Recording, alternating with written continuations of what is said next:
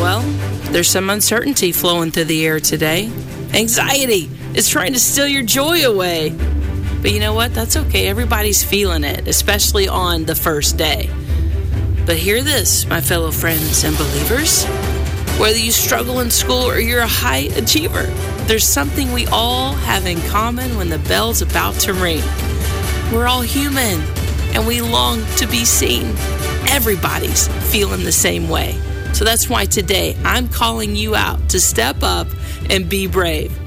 It's so important, listen to me now, that you remember how valuable and precious you are.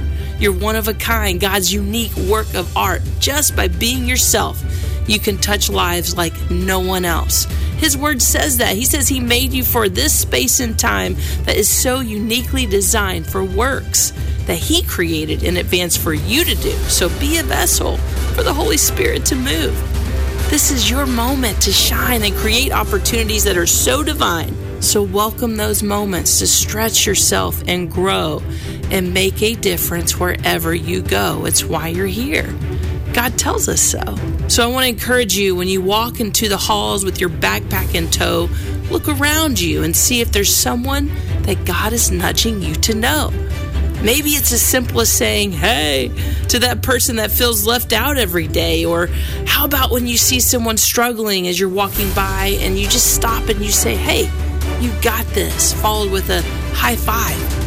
Be a good listener. Show people you care. Respect your teachers. Don't be their nightmare. Be the kid who can get along and who stands up for what's right, not what's wrong. That's rare these days, and people remember how it feels when they've been treated well, and it stays with them in their lives long past the school bell.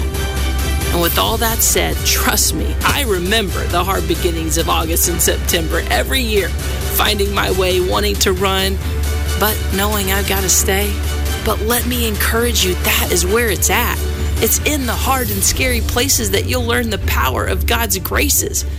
I'm praying for wisdom in your words and your ways, and courage to be a light in someone's darkest days. And mamas and daddies out there, be rest assured that God holds our kids in the palm of His hand, protecting them better than even we can. And when we struggle with the worries in our head, let's remember to kneel every morning next to our beds and lift our hands in prayers and praise to our God we can trust with our kids each and every day. So students, let's turn our thoughts from inward to outward, because it's not about us. And remember that you're in that school for a season and for a reason, to learn, to grow, and to be a light full of God's grace and His might. So let's make the most of this year, not letting the enemy grip you with fear. You have the King of all kings by your side, with His strength and truth crushing the father of lies. So here we are. We're going to start our year with a new song, locking arms and standing strong. We are in this together. You can do this. Why? Because God's got you today, tomorrow, and forever. Now get out of the car and walk up in there like the brave warrior that you are. Let's do this. We got this. The KLRC Morning Show with Mark and Christy. 90.9 KLRC.